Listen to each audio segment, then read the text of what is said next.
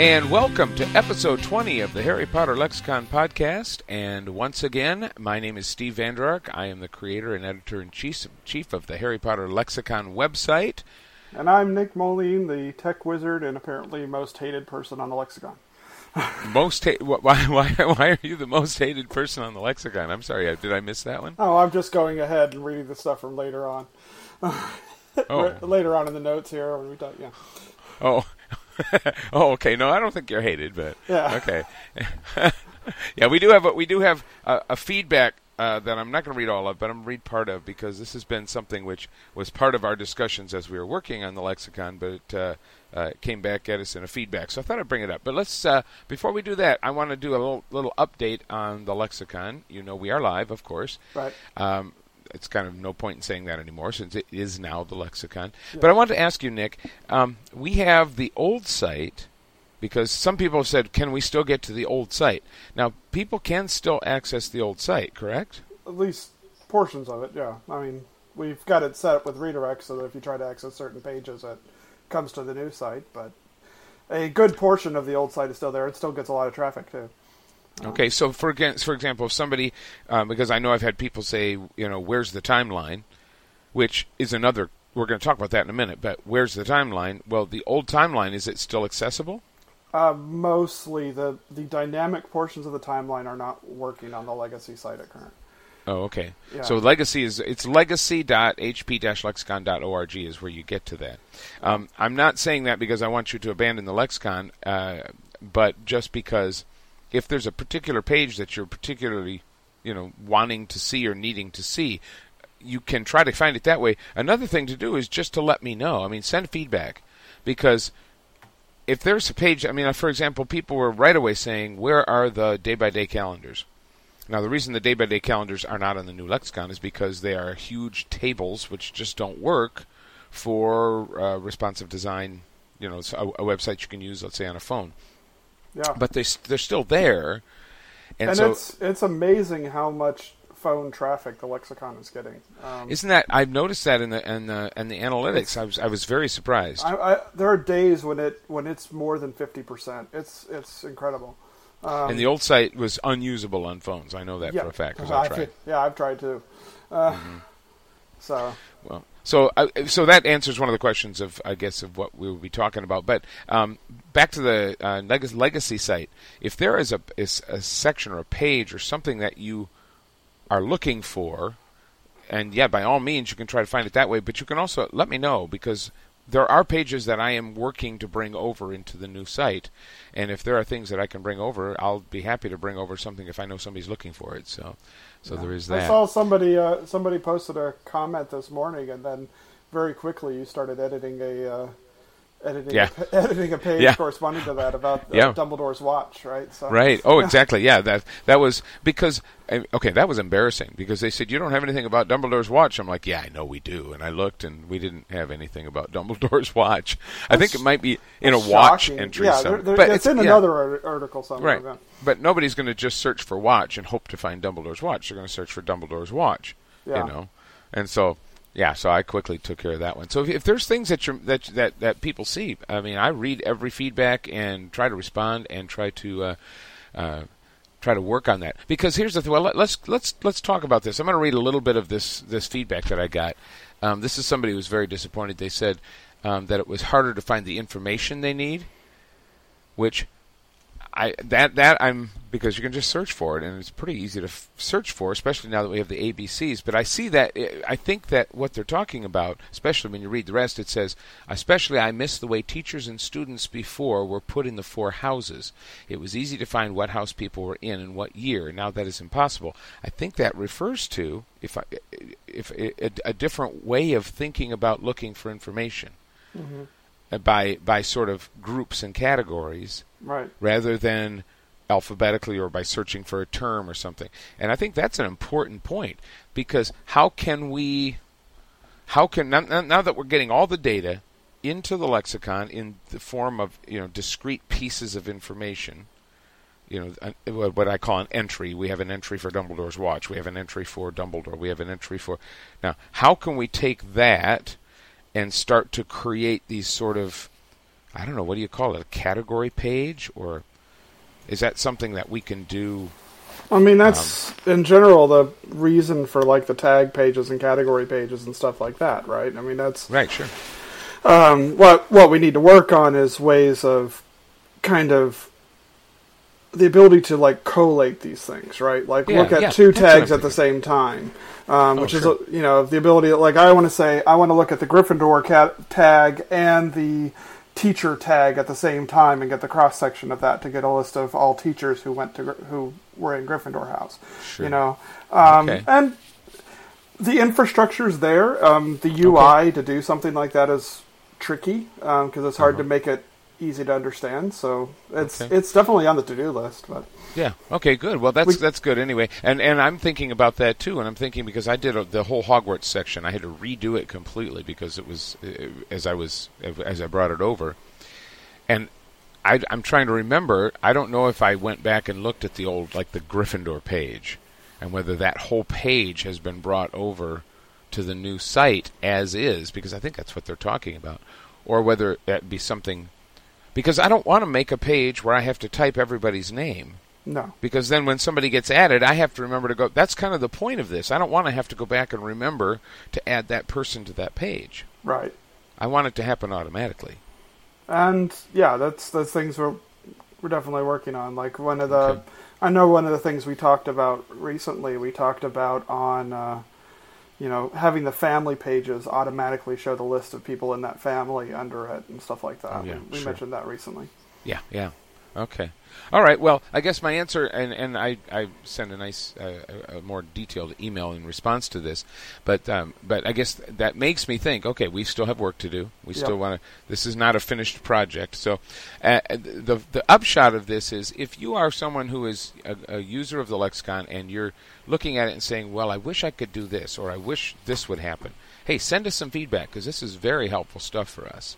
Yeah, it helps us know what we need to prioritize. For example, the alphabet pages were always on the to-do list, but they were relatively low on the to-do list because we didn't think they were that important. Then we found out otherwise. Yeah, when we went live and we got feedback after feedback of the number one feature that everybody wanted was the alphabet pages, we bumped that to the top of the to-do list, and we knocked that out, and now there's alphabet links everywhere. And I'll be honest with you, I use those myself now, even though I kind of know where everything is. But those are really helpful. Now, here's the last thing I want to this is the last phrase that I want to read from this feedback because this one really got me. It says, "Where's the fantasy? Where's the fairy tale feel that we all loved so much? Visiting this site used to be an adventure in itself." Oh boy, that hurt. Because that's what we. I get that. It's because the old site was kind of handcrafted. Yeah. And I get that. And so anyway, that's an interesting comment because maybe once these categories start to come together, that will become something that's more feel that way. The way that end of that feedback read, it almost reads like they hate the look of the site, and to be fair, I think it's pretty. I do too. You can't, but especially with all the artwork and everything. I think it looks really nice. The artwork's so great. I've just been beaming about a piece of artwork all day. Did I don't know if listeners, I don't know if you know that we actually have a staff illustrator now. Yes. She's fabulous. She's fabulous. And her name is Hillary, and she has been working on some of the. If you've been on the main page and you've seen a character come up and you think, "Who the world is that character? I've never heard of this person, Alberta Toothill or whatever." And there's actually a picture of Alberta Toothill. Where did they find that? Well, that's because what Hill's been doing is she's been kind of going through the character thing and just sending illustrations of these characters, and it's so fun because what she does is she'll go and she'll like I was thinking of the one which was what's the name? He was in the Department of Magical Law Enforcement. So she went and looked at pictures of detectives and cops to try to get the look on the face. Yeah. That's how really cool great. Is that? Yeah. Yeah. So, have you seen the piece of art that she made this morning? Oh, it's no. I noticed. I saw your email to the editor saying, here, this is something that I kind of wanted to have, but no, I haven't had a chance. I've been busy. I had to actually mow my lawn today. So. Oh, you need to see it. It's just so perfect. And yeah, it's definitely I've got this post that I've written that hopefully you'll approve and I can get published here soon. But I read the draft. I read a draft of it. So yeah, I revised it today. So I think Okay. I fixed the number one problem with it. Okay. Which was okay, you guys are all in on our editorial decisions. Yes. Nick wrote an article and it had a problem that had to be fixed. Well, it did. I kind of went off on a tangent that Yeah, I didn't need to go off on. You did. And I did my editor job, and I pointed that out. So Yeah. Nick did his writer job, and he's fixing it. So Right, but- and our wonderful illustrator did her illustrator job. So we're just all doing our jobs around here. Yeah, she just did this great picture. I can't of wait to see Hermione. it now. I don't want to look at it now, or I'll get distracted, and I'm trying to stay with the show here. Okay. Okay. So we've been talking. Okay, that's enough on that. I do want to talk quickly, though. One thing that I've been reading. This is something I read on Reddit. They were having a discussion about the new lexicon, which is always a little bit kind of weird when it feels like you're sneaking in and eavesdropping on people talking about. Well, kind of you are, and they're talking about the new lexicon. And the one thing that first of all, they said they wanted alphabetical search. That complaint disappeared fast. But now the thing that's still out there is where's the timeline? So Nick. Where's the timeline? I'm working on it. Our designer Patricio made a beautiful layout for it, but it's not the easiest one to convert. So I'm working on it, and I hope to have it done in the next week or so. I guess the thing that I want, the way I imagine it is, I want it to be this sort of thing where you kind of almost like the Marauder's map of the timeline. Yeah. And so, when you want to focus in on one area, it kind of comes into view, and you can see all the things in that area. And so, just make that, okay? Just do that then. All right. No, you got a long march on it. I got to go hang up now, so I can work on all that. Yeah. All right. Well, and I do want to say too, and this is it's interesting because I was on the Alhambra podcast the other day, and we were talking, and they asked me beforehand. They said, "So, are you putting all the information from Cursed Child in there? That probably is not a big deal. There's not that much." And I kind of laughed. I said, "Here's the problem. The lexicon is designed to automatically generate timelines for the bottom of the page. When you read Cursed Child, there are a minimum of 5 and up to 8 different timelines depending on how you define things. So all of a sudden, our lovely system for automatically generating timelines got really, really confusing." Yep. And they had never even thought about that. But see, that's part of what we're trying to do with the lexicon is this sort of interactive live data thing. Right. Well, when the data gets all messed up like that, it kind of throws us into a dither. So I like to think of it as J.K. Rowling thought that I needed a bigger programming challenge. Yeah, that's exact. I'm sure that the welfare of us on the lexicon was number one on her mind. Yeah, sure. The timelines are interesting when you have to deal with the fact that there are now parallel timelines, right, and that makes for interesting things. And it's interesting because really, I want to spend more time talking about Cursed Child. It's kind of basically what we're going to talk about for this episode. Mm-hmm. But as long as we're on this subject and we're right there, let me just put this out there. I was thinking about this as I was looking at the timelines. I read your article, which is very good, and looked at your chart, which shows all the different timelines. I wonder if we are not, how do I put this? Almost like we're saying, okay, time travel, therefore it has to work like this because it's time travel, and it has to because if you see, whereas I don't know that people who actually write this stuff, who are not like big into science fiction and think about that stuff, ever think about all of those ramifications and multiple timelines, because here's why I thought of it. The character of, we better stop right now. Yeah. If you have not read Cursed Child, if you have not, if you don't want to be spoiled, and I'm not talking about having seen the play, because I haven't seen the play either. But if you haven't read it and don't want to be spoiled, then maybe this is not the podcast for you right now. Maybe it's time for you to shut this off, because we are going to freely talk about what's in the script. Yes. Okay. Excellent. I've been waiting to talk to you about the script for a long time. Now, if any of you are now leaving, we're waving, and don't leave forever. Well, the next podcast, we promise, won't be all about Cursed Child. Okay. Yeah.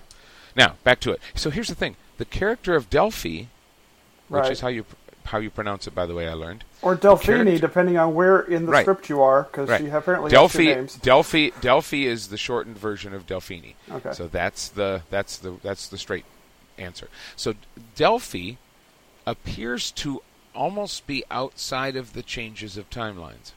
Yes, and I think I made mention of that, and that's yeah. And the point being that, and we can say, oh, that can't be. It's not okay, but it is. And so, as with other things, I think we have to look at it and say they just wrote it without any regard for that stuff. They just wanted to tell a good story. And so I think that to some extent, we are going to have to accept the fact that in their minds, there are not 8 different timelines. Well, I have theories about Delphi because I've been trying to think of that exact same problem for a while. But why don't we get through the news first, and then we'll come back and we'll dig into stuff. Okay, all right. Well, very quickly on the news, things that are new. There's been a rumor out there for a while that Warner Brothers is looking to make a Cursed Child movie. Bollocks. We talked a little bit about the trademark thing. They've talked about. There was a big rumor. I mean, it was like in like Huffington Post and things. It was not just in the internet areas. And you know why though? That was funny. That they were trying to get a hold of Daniel Radcliffe to play himself or play Harry. If you've been paying close attention, it's kind of interesting. You can kind of see this was a giant game of telephone with writers on the internet. All right. You don't say. That never happens. Not at all. So if you can actually look at all the timestamps of all these different posts that talk about this rumor, and you can see the arc. It actually starts from something that has nothing to do with Warner Brothers just making a movie. It starts with someone asking Daniel Radcliffe if he would be open to the idea of playing Harry in a Cursed Child movie. And his answer was, right now I would say no, but I will never close the book on that and be, totally against it because Harry's been a big part of my life. And if it was a great story, I'd go do it. Mm-hmm. So it starts from there. And then day after day, the story starts shifting to the point that somebody posts up, like you said, it even made it as far as Huffington Post, Warner Brothers is making a Cursed Child trilogy with Daniel Radcliffe in the title role. And no, that didn't happen. Right. And what was interesting is that MuggleNet tweeted, no, there's no plans for a movie. Nobody's talking to Daniel Radcliffe. Be careful what you're reading and who you're listening to. Yeah. And that was my first, because I kind of barely was aware. I mean, I'm a teacher, and I just went back to started school up again, so I've been a little bit distracted. So that was my big thing. When I saw their tweet, I went, what? Yeah. And then I kind of backtracked a little bit and thought, okay. Well, just so you know, you can trust MuggleNet, people. If you wonder about it, just go to MuggleNet and find out, because Keith and those people are really up on this stuff. So, and Warner Brothers has now officially come out with a statement saying that they have no plans currently for a. They're not going to say that they're never going to do it. Well, no, because I think they would in a heartbeat if they got the chance. But I don't think it's just about the chance. I just don't think that's where their focus is right now, and I don't think that's where the Cursed Child people's focus is right now. No, their focus is definitely on Fantastic Beasts, as it should be. Yes. So, okay. Speaking of which, talk about a segue. Go for it. I've been practicing for years.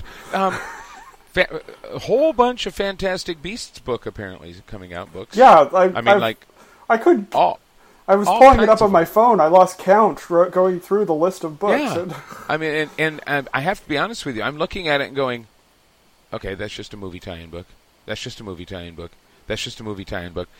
And that's what I said about the Harry, the ones about the Harry Potter films. I never bought any of them because it was all the film stuff, and not that I didn't love the films, I do, but I just don't have enough room in my life to be as excited about the films as I am about the books. Certainly, because I'm really kind of ridiculously excited about the books. So, I just kind of I would have liked to have seen them or bought them, but they're a little pricey, and et cetera, et cetera, et cetera. No big deal.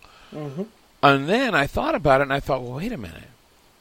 She wrote this one. Because, this is different. And I don't want to have to buy all those books. I can't afford them. Yeah. You know? So, well, I think you can probably do without buying the 20 coloring books.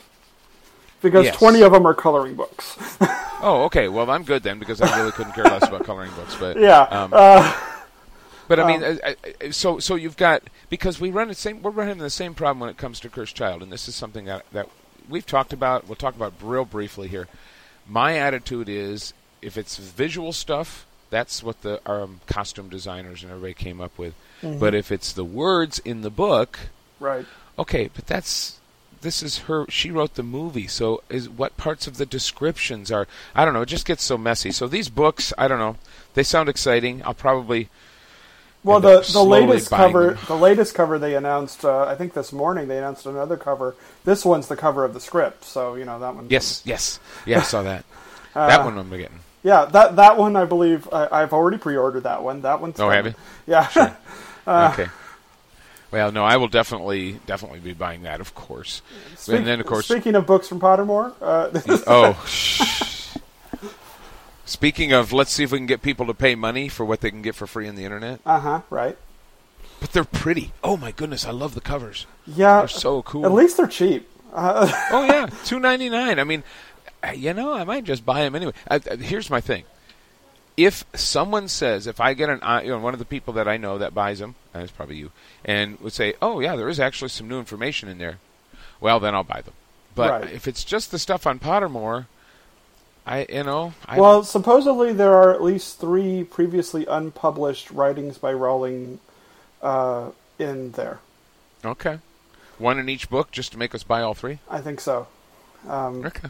I believe, I can't remember one of them they mentioned what it was. I don't have it in front of me, so I can't tell you which one it is. Okay. But they actually, I mean, there's like some articles that, you know, people have been following Pottermore she wrote them, but they've never been published. And apparently, well, we have some that were published on the old Pottermore that haven't been published yet. Is that what you're talking about? No, I'm talking about ones that have never been published. Wasn't there like one about Slughorn or something? Yeah. That never got published, but it's. I think that's in one of the books. Yeah, I think it's in the. There's one that was about teachers, and I think it's in that one. Okay. And then there was one. I want to say there was something about McGonagall, other than the great McGonagall stuff we already got. Oh man, I can't imagine there could be more. That's like fabulous. That's one of the best things. That her McGonagall bit is like one of the most well fleshed out stories. Well, that and Remus Lupin. Oh, Lupin just was good great. Stuff. Yeah. She's never. I wish she'd do that with Sirius Black, because he's got to have that story to him too. I really want to know about Sirius's childhood. Mm-hmm. Exactly. Yeah. That glimpse of inside Grimmauld Place, when you get a glimpse of their childhood home, and all of a sudden there's this, you know, Regulus's room with his little handmade sign on the door, and all of a sudden they're like real people and like real kids. I know. And the Grimmauld Place has never felt like somebody's house to me until then, because I was on the set and it felt like, I mean, it was designed to look like you were in a haunted house. And when I was in that set, I mean, even the bedroom that Harry and Ron were in, the bed was sprayed with like paint spatters to make it look grungy, and it was funny because if you looked under the edge of the pillow, it was completely clean, so it was just all sprayed right onto the surface of it. Oh, really? But I mean, the whole thing was not in any way. It felt like a haunted house set. It didn't feel like it had ever been anybody's home. Right. And so that's why I think that'd be fascinating.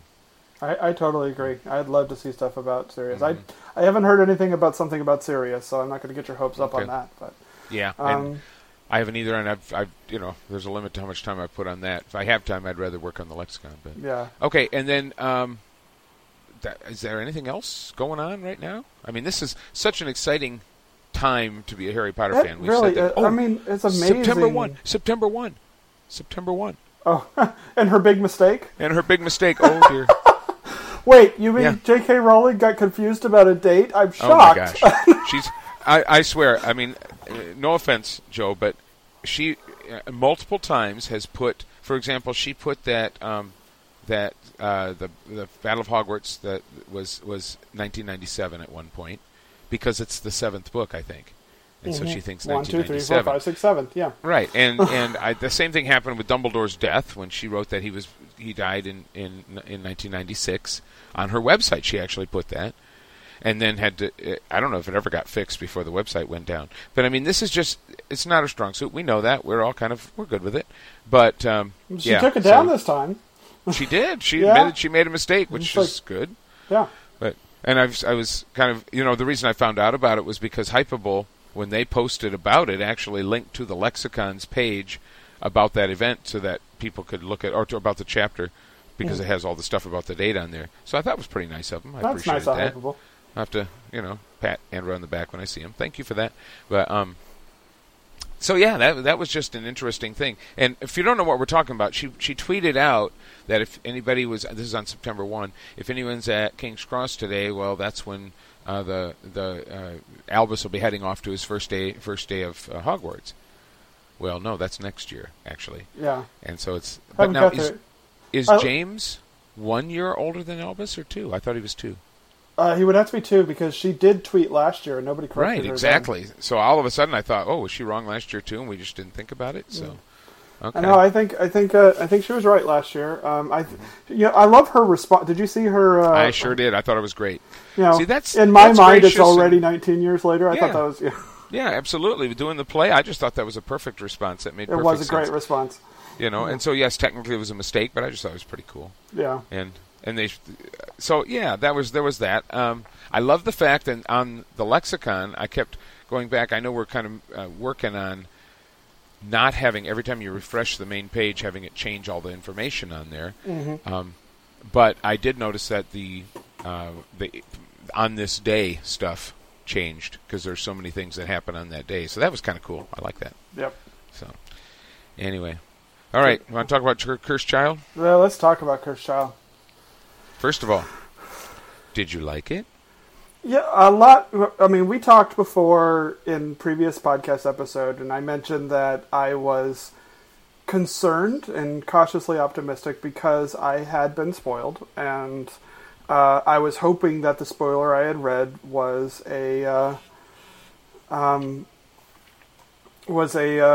somebody trolling the internet, and they weren't. The book was exactly what I had been spoiled on, but it was a heck of a lot better than my spoiler thought it was. Mm-hmm. How about you? I liked it a lot, but I think partly the reason that I liked it so much is because I'm a play director. I mean, I'm a theater director. That's what I do. And so for me, I'm used to reading scripts. I'm used to seeing a play in my mind's eye. Mm-hmm. And it just struck me that this script was written to be a play, right? Not to be a Harry Potter novel, to be a play.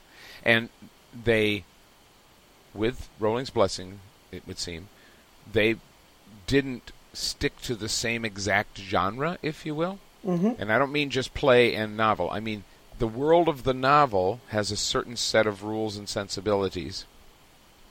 In order to make a really exciting stage show, they broke some of those rules and had different sensibilities. And the idea, I think, is it's okay. It's supposed to be a play, so it's going to be different. It's not the same. Well, I know what you're talking. It's the type of thing you're talking about, and here's how I chose to rationalize it in my head. Right?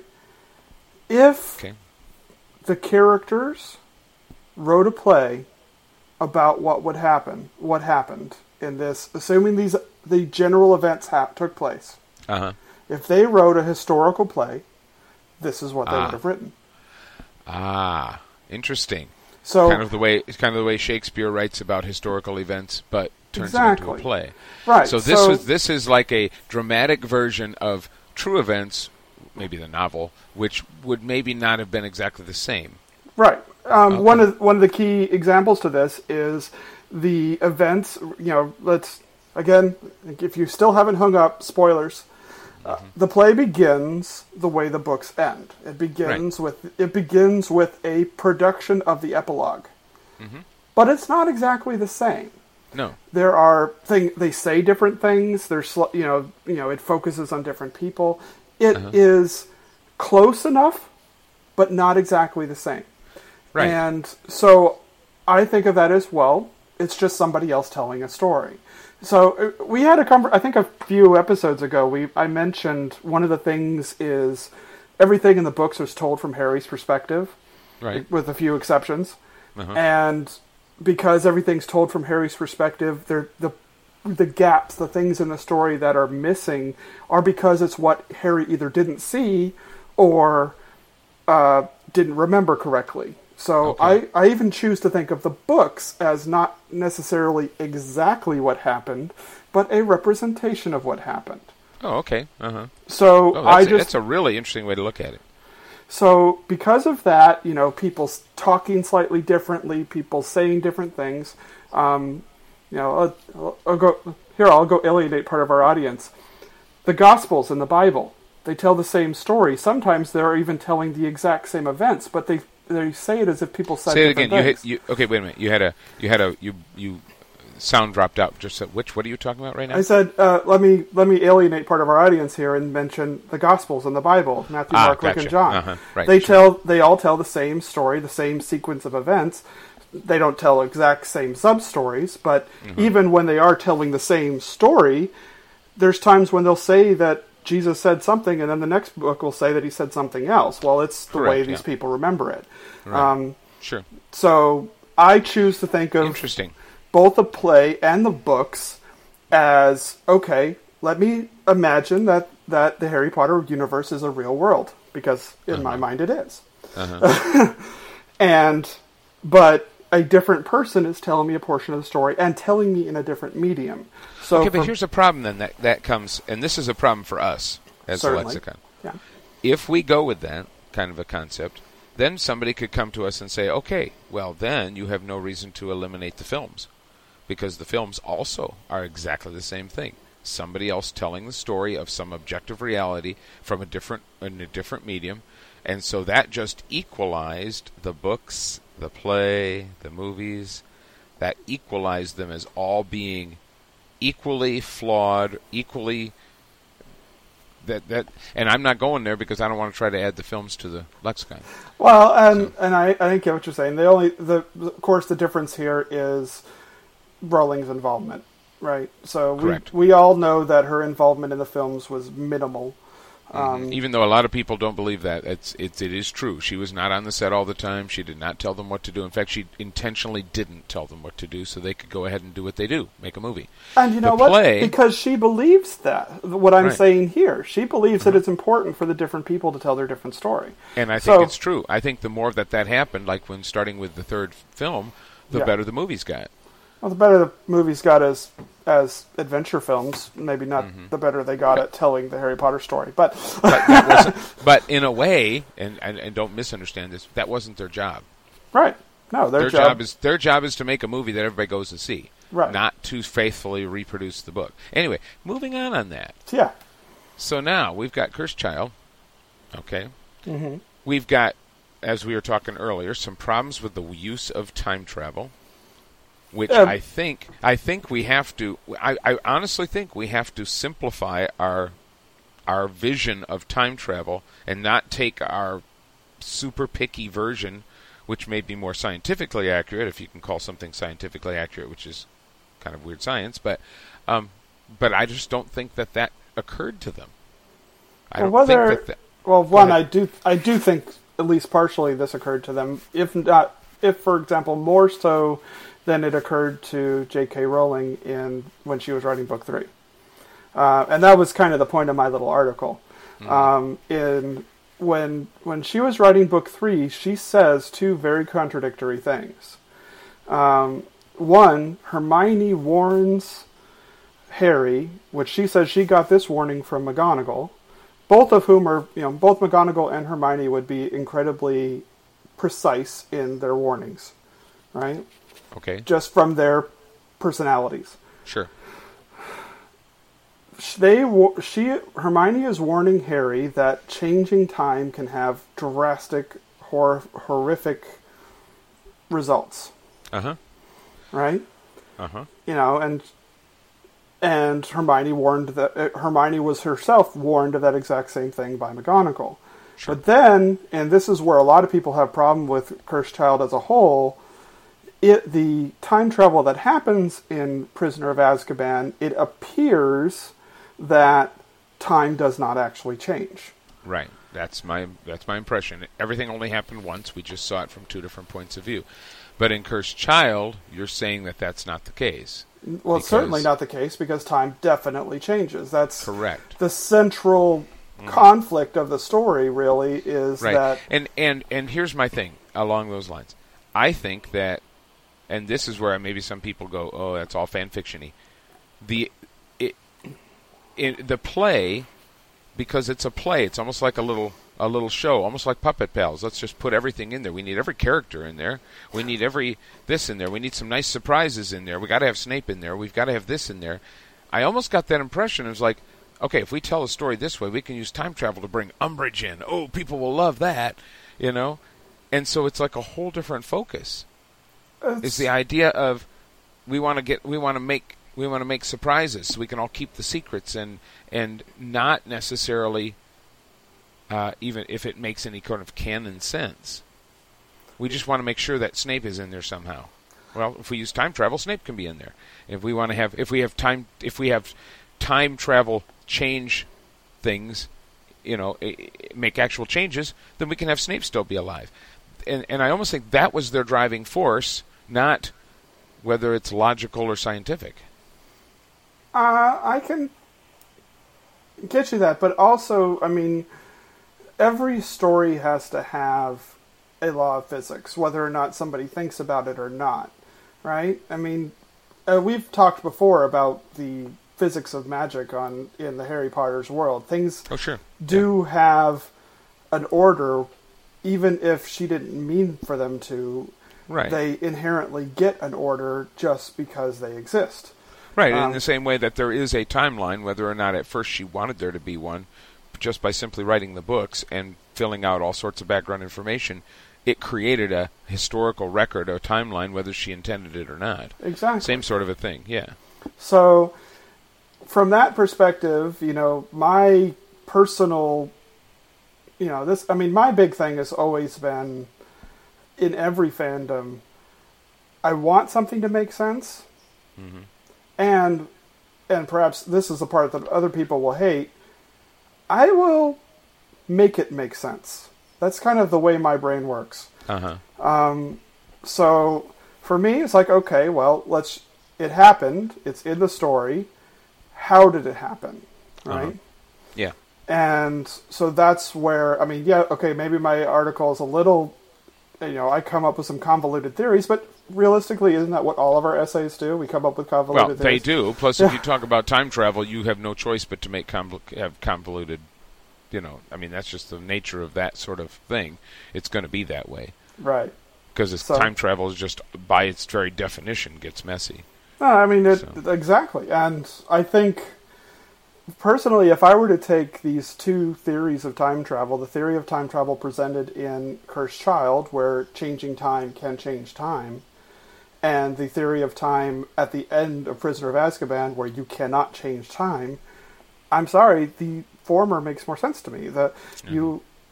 If you can travel through time and in some way interact with your past, uh-huh, you have to be able to change time. Okay. Time does not make sense if you cannot change it, because that... No, you'd just be watching a movie. Exactly.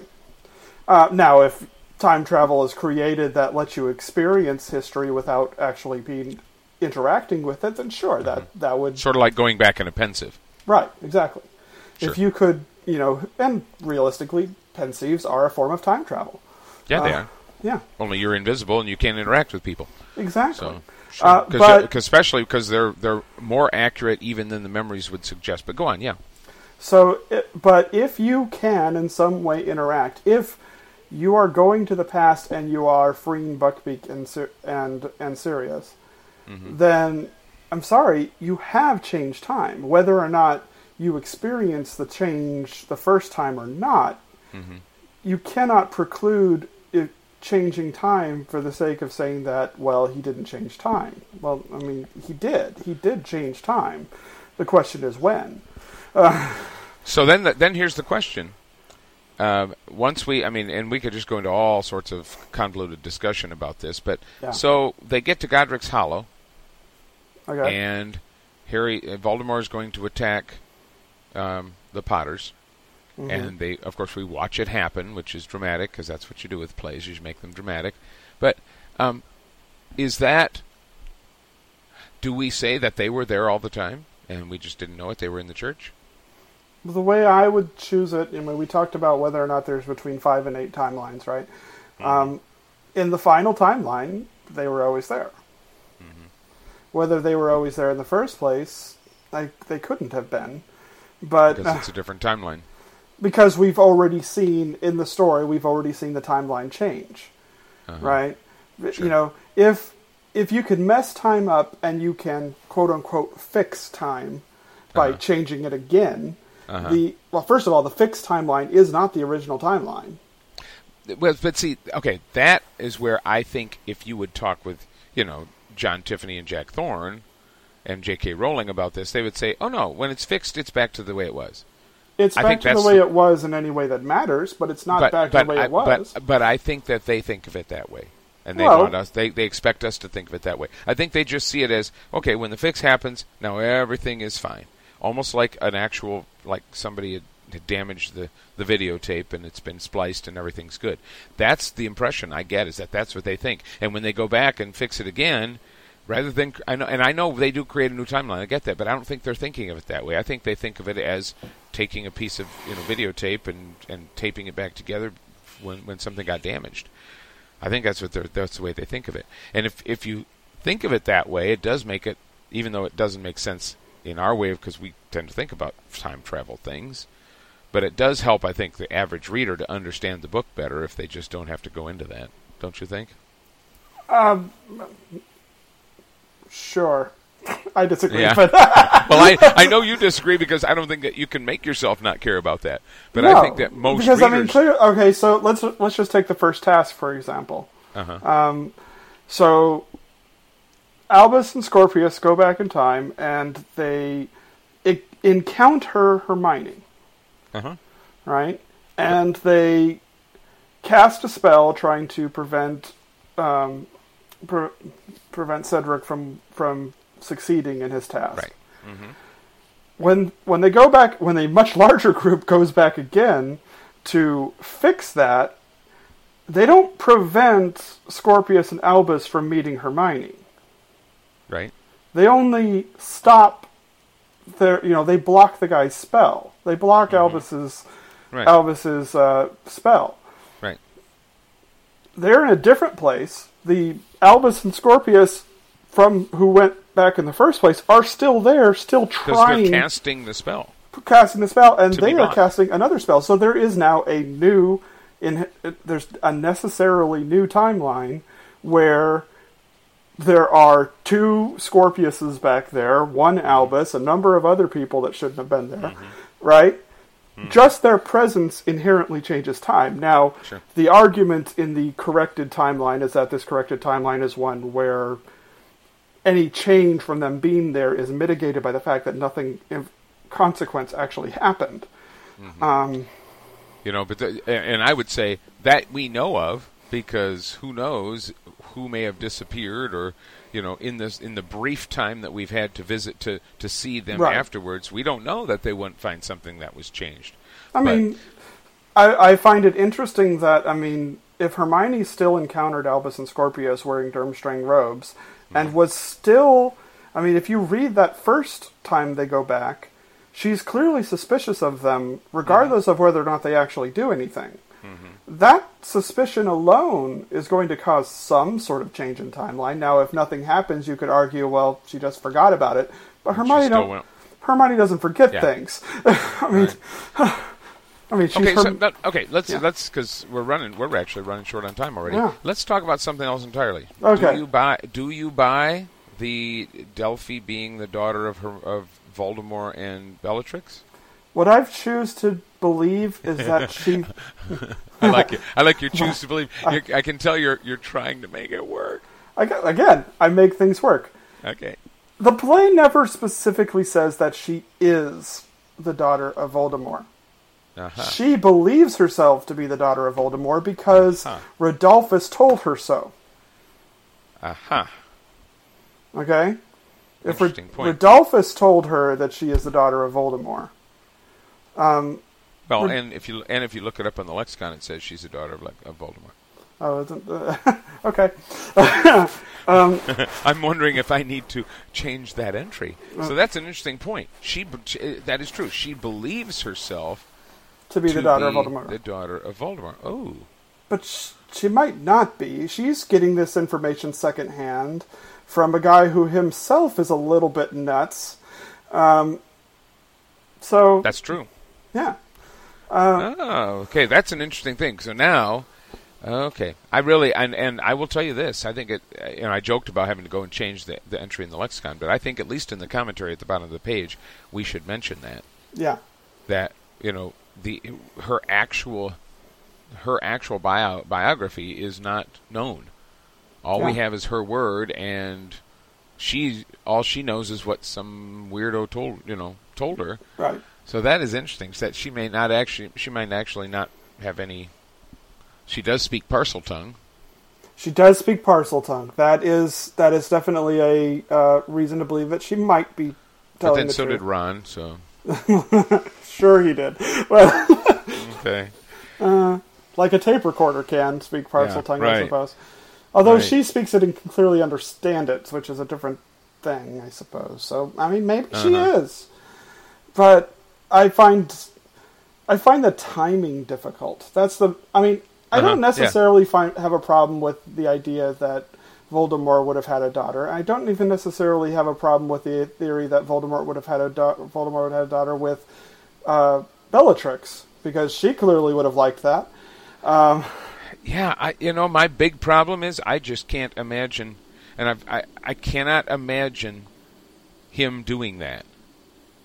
Well, that's assuming. I hate to say that, but I can't imagine him having those needs, and he would have no logical reason to do it, in my opinion.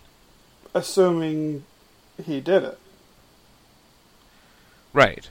I mean, if it was true. Well, no. I mean, what's to say there isn't a magical form of artificial insemination? Oh. But again, why? Why would he do it? What would be his motivation to even do that? Unless it was... Yeah. Oh, okay. I could totally see Bellatrix stealing some DNA sample from him so that she could make a little Voldemort. Oh, okay. That's just really twisted and weird. And Bellatrix is not really twisted and weird. I mean, okay, I'll grant you that. Yeah. I could totally see Bellatrix. There being some spell for artificial insemination, and she stealing from the Dark Lord because she wanted a piece of him. Because she would. Okay. Then let me ask you this, because I love this idea that she might not actually be. But do you think that Rowling, etc., kind of intends for her to be? Your point about the Parseltongue makes it difficult to argue. Mm-hmm. If it weren't for, I don't know why I wasn't thinking about the Parseltongue. I mean, I read it a few times, but I don't know why that didn't occur to me. So that makes it difficult. It does, but it doesn't mean nobody. I mean, listen. Some people can speak Parseltongue. I mean, the Gaunts could all speak Parseltongue. So and I realize that family's died out, but there may be other people around who can speak Parseltongue. It may be something which people can. Something where it's not think as of it like rare this. Think of it like this. If it may be something that's a genetic thing. Some people can do it, and that had become, and those people, that must mean you're evil. Well, it might have been a self-fulfilling prophecy in a way that those people kind of became evil because everybody assumed they were going to be. That's possible. So, but now we're getting tricky because as far as we know, the only Parseltongues that have been around in our modern time were Voldemort and Harry. But couldn't. Speaking of which, why can Harry speak Parseltongue again? and why can didn't Dumbledore speak Parseltongue? Not that I can remember. Okay, all right. Okay, so now we've got this all tossed out there. We've had we have solved nothing. Okay. But clearly we're going to have an episode 21 because there's more to talk about. Right. I think if we go to episode 21, I think what we want to do is try not to talk about time travel.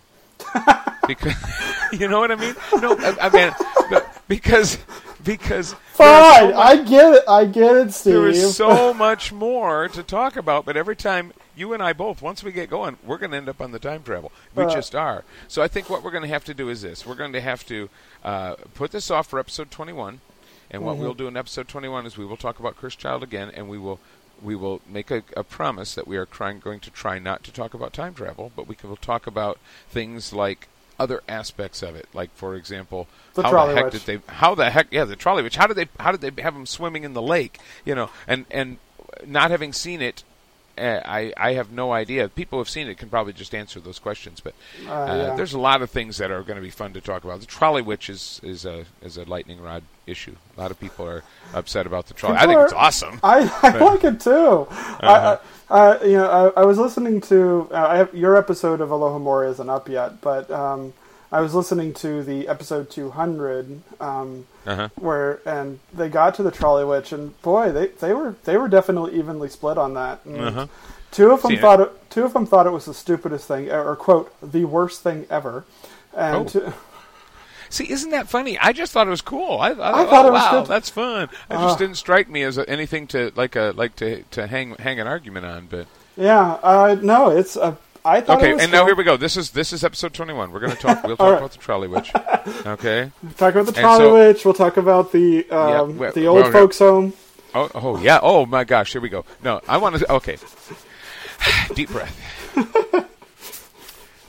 Folks, there's a new Harry Potter book out, and the people at the Lexicon are going crazy.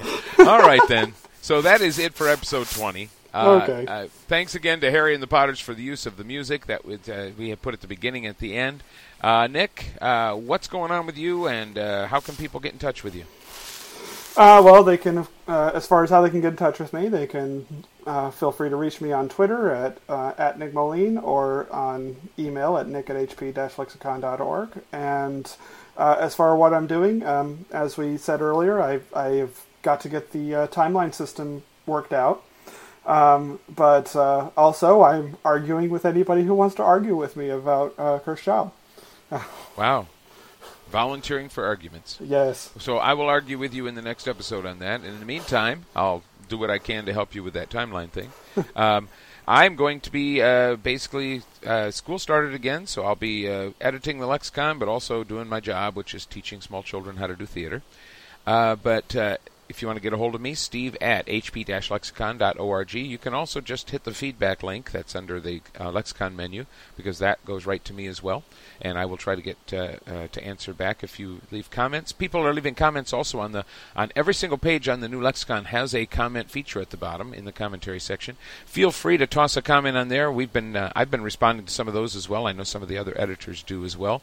So that's really cool. I've had one person put some beautiful stuff that they wrote and sent me in the feedback, and I actually ended up putting that into the commentary. So if you've got things that you'd like to say, add, that you think would be good commentary to go on a page, feel free to do so, because when we make that comment live, that stays on there, and that kind of becomes part of the commentary of that page. And do visit the Lexicon. That's www.hp-lexicon.org, and let us know what you think. I hope you enjoy the site, but that about wraps it up for now. This is Steve Vander Ark of the Harry Potter Lexicon. Thanks for listening.